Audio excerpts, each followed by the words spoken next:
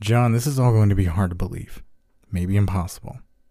I know I've tried to tell you the truth in the past and it never works, but now that you're in it, well, I have to try again before it's too late. For both of us. So all I ask is that you listen to the crazy sounding woman waking you up in the middle of the night. Try to really hear what I'm saying and try to remember it. Try to remember me. Yes, I know you. And you know me. At least when you're not made to forget. It still gets me how well they can control us. How they can control everything. I don't know how they do it or what they really are, but wait, that may not be true. I think they're tampering with my memory even now, and there are certain things that I feel like I do know, but they're slippery things laying just outside what I can see or reach to pull into the light. Either way, I can only tell you what I know right now. We know each other because we're married. We've been married for 6 years and we've known each other for over 8. Ruby knew me through that god-awful nonprofit we both worked at, set the two of us up, and, well, we just clicked from the start. Stop. Please, just stay in here and listen to me. I know how it sounds to you. I know how they fuck with your head, but soon there will be men dressed like cops at our door and they'll take me away even though you haven't called 911 yet. So just give me this little bit of time with you. Please. Thank you. I don't mean to get emotional, but I remember most everything most of the time. I remember you and our life together, this house, our plans, all of it.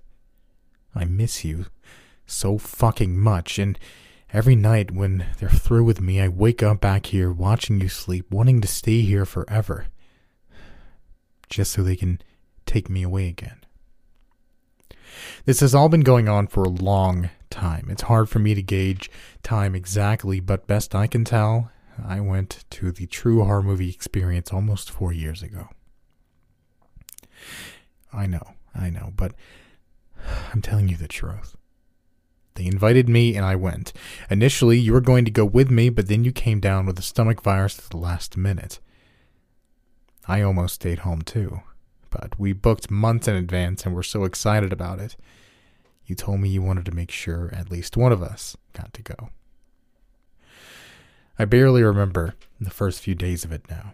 They tweak your perceptions and what you know based on what suits them at the moment. Memories, skills, relationships, they all get shifted around. You get all scrambled, but it doesn't really matter because you're always going to go in the direction they want you to go. Over time, I started to remember more, whether that was due to a building up resistance or them wanting me to know what was going on. In the end, I don't know that it matters. Most days are the same. I mainly sleep during the day, and when I wake up, I'm stuck in some kind of horrific situation where I'm being chased or terrorized or killed.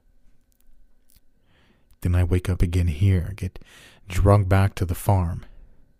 At least most of the time. And then I get to start a new nightmare the next day. I don't even know that I'm me anymore. I don't understand how I could be alive or sane, so maybe I'm not, but I do know that you're you.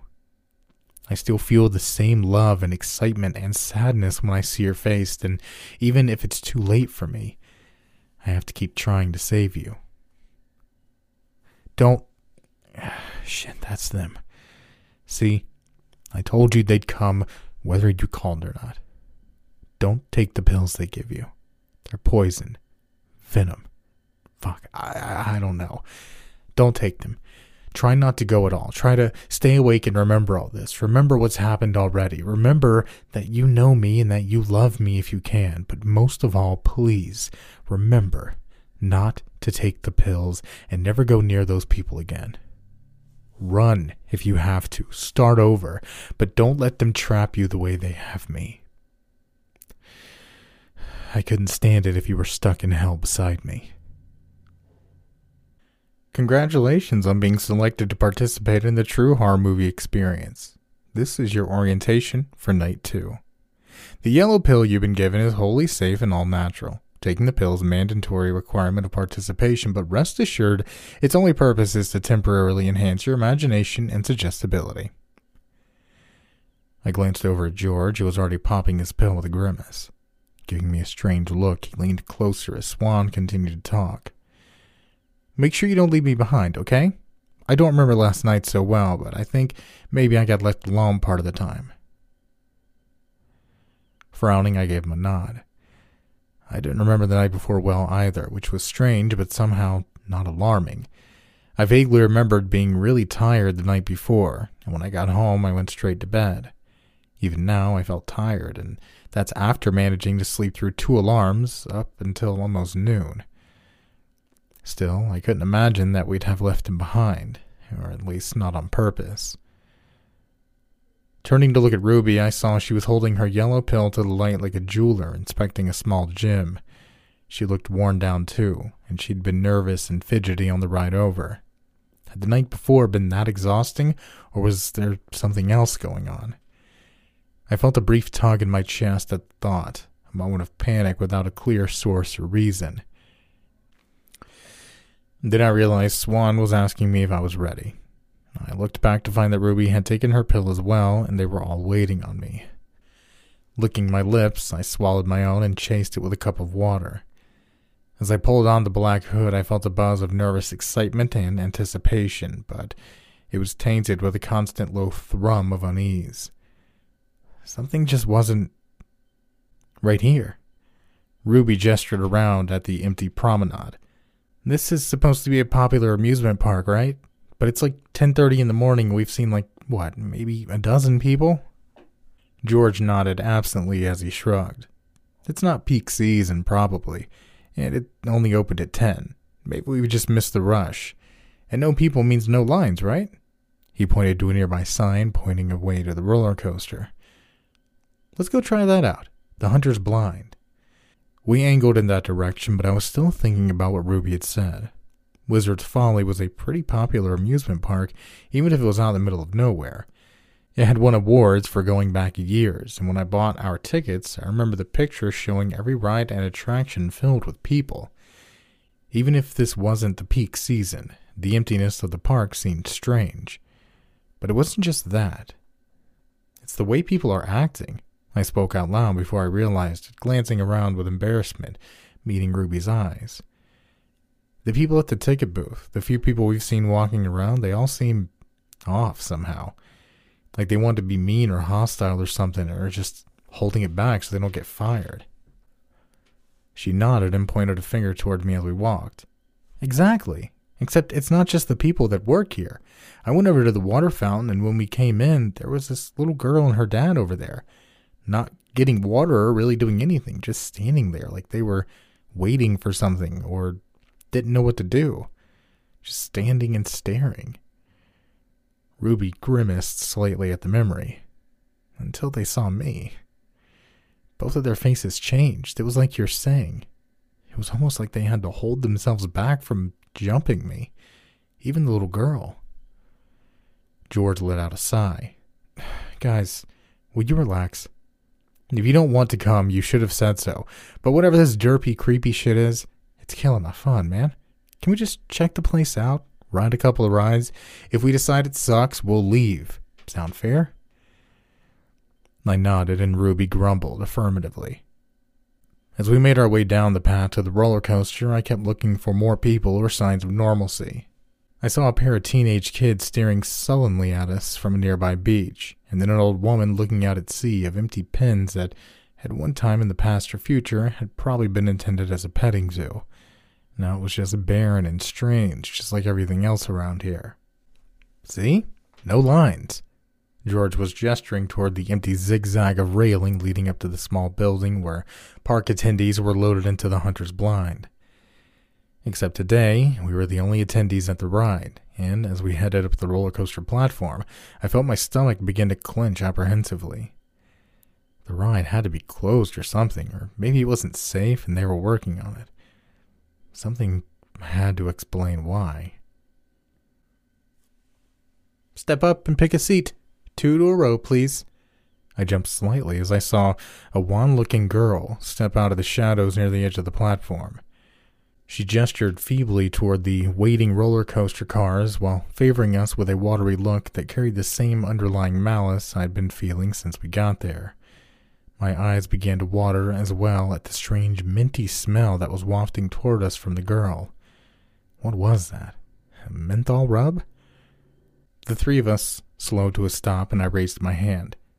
Hey, is this ride okay? I mean, is it open and safe and all?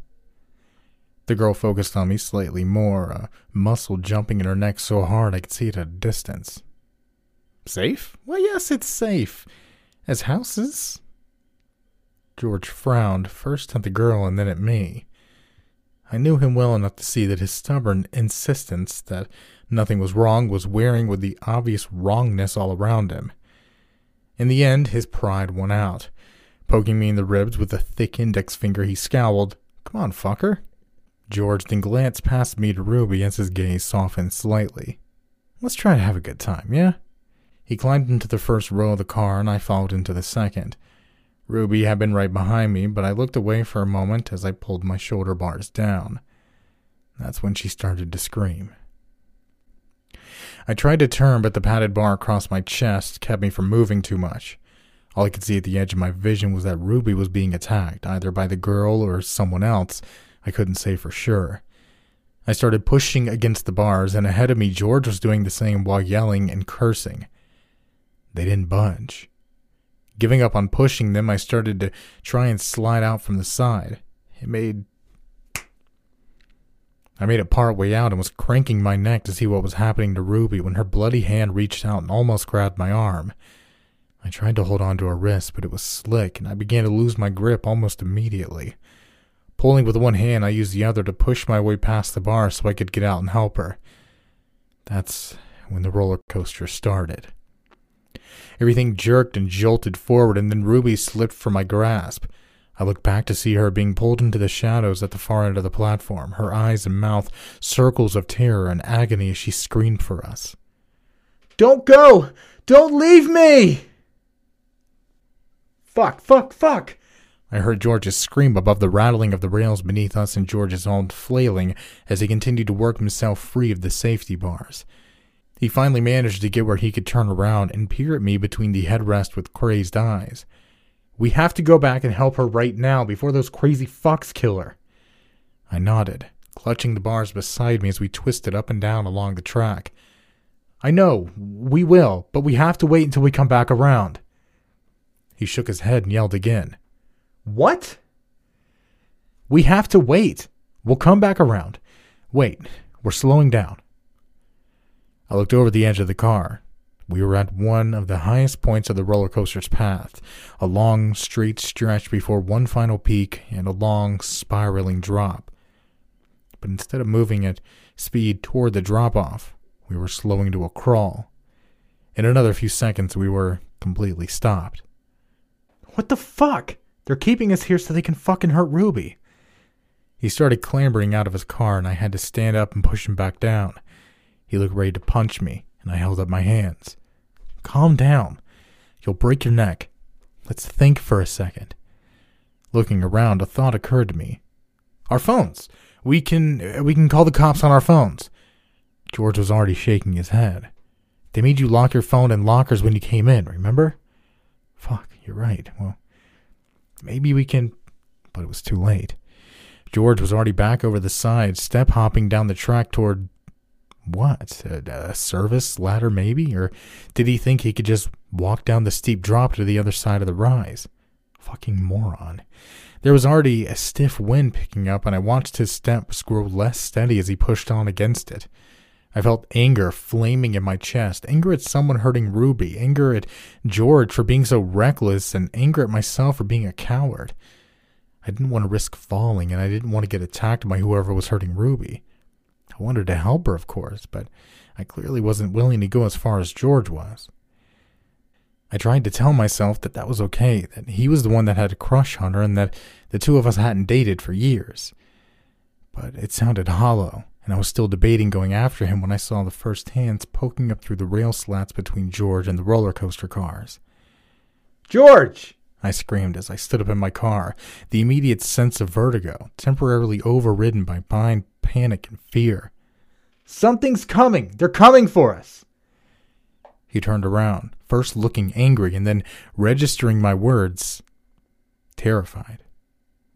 George's eyes fell on the first figures that were crawling up onto the tracks with us.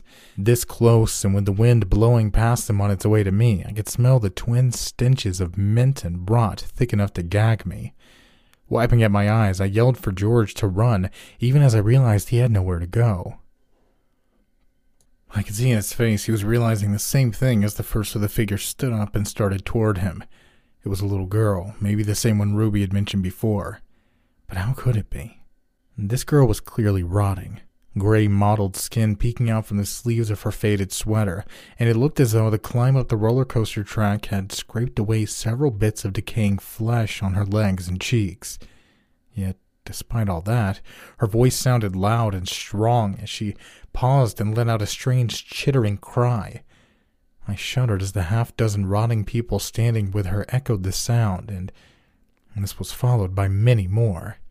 Some distant, some directly below us. One right behind.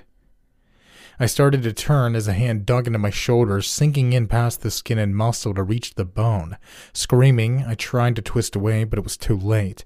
I was yanked backward into the row behind me, the silhouette of my attacker a dark, upside-down shadow as I looked up into the steel-gray sky. I felt raindrops begin to fall on my cheeks, and it was only as the thing above me leaned down that I realized it wasn't rain at all. It was Ruby drooling on me. Her right eye was gone and her lips had been torn to ribbons, but she still managed a ghastly version of her old smile as she pushed down on my shoulder and leaned forward with another of those chittering sounds. For a moment she just looked at me, but then her face was rushing into mine, darting forward for an impulsive kiss after all this time. Pain exploded as her teeth sank into my nose at the base. She bit harder and twisted as everything began to flare black around me. I was only distantly aware as she kept tearing at me, and I had the dim thought that at least it would be over soon. I would be dead, and I wouldn't have to worry about any of this pain anymore. Then I realized that Ruby was talking to me as she chewed. Thick streams of crimson saliva trailed down to the corners of her mouth as she chittered, and as the pain in my face began to fade and new pains flared to life, I began to understand what she was saying. She was saying that we were dead, but we still hurt. We rotted, but we were never fully gone. We gorged, but we were never really full. The only way to lessen the pain was to kill more, to add more, to share and spread out the burden until it was more bearable. She said that once the world was dead, we could all finally be at peace. And then we could all rot away together. I vomited on the immaculate blue-gray carpet as I came around. Swan wrinkled her nose and rolled her chair a foot to the left before offering me a sympathetic smile. "Rough one, hon?" I wiped my mouth as my stomach hitched again. You could say that. Fuck this. Ruby was already standing unsteadily on her feet, rubbing her forehead. She shot the other woman a scowl as she held out her hand. "John, are you ready to get out of here?" Nodding, I took her hand and gave it a squeeze. "Yeah. Sorry I dragged you into this shit. Let's go." "Aren't you forgetting something?" I looked around at Swan. "Lady, if you fucking think we're paying more for this after that..." I swallowed the bile in the back of my throat. "Well, we're not." The woman chuckled and shook her head. "No, of course not. Every night has been taken care of by your original payment and agreement." She held out a pair of orange cards. "Comment cards. We'd like to get responses while everything is still fresh in your mind. No rush, of course, but if you can, just bring them back with you tomorrow night." I stared at her incredulously. "Ma'am, maybe you haven't been picking up what we're putting down. There's no way we're coming back. Compliments to the fucking chef. You wanted to give us a terrifying fucking night, mission accomplished, but we're never coming back." Tucking the cards back into her palm, Swan just smiled and nodded. As you say, we'll put a pin in the evaluations then. Her smile widened as she stood up and ushered us out. But who knows? Maybe you'll have a change of heart after a good night's sleep. Ruby rolled her palms across the steering wheel as we stopped at the first stoplight. Shit, I'm still shaking all over. I don't know if it was that pill or the shit they do to us, but I don't know. I feel all fucked up and wrong. I reached over and squeezed her leg. I know, sweetie. I should have looked into them more, I guess. We probably just need some rest and to drink some water. Flush out our systems, you know? She glanced over at me and then seemed to look past me into the back seat. I guess. Yeah. I feel like we forgot something important. She met my eyes.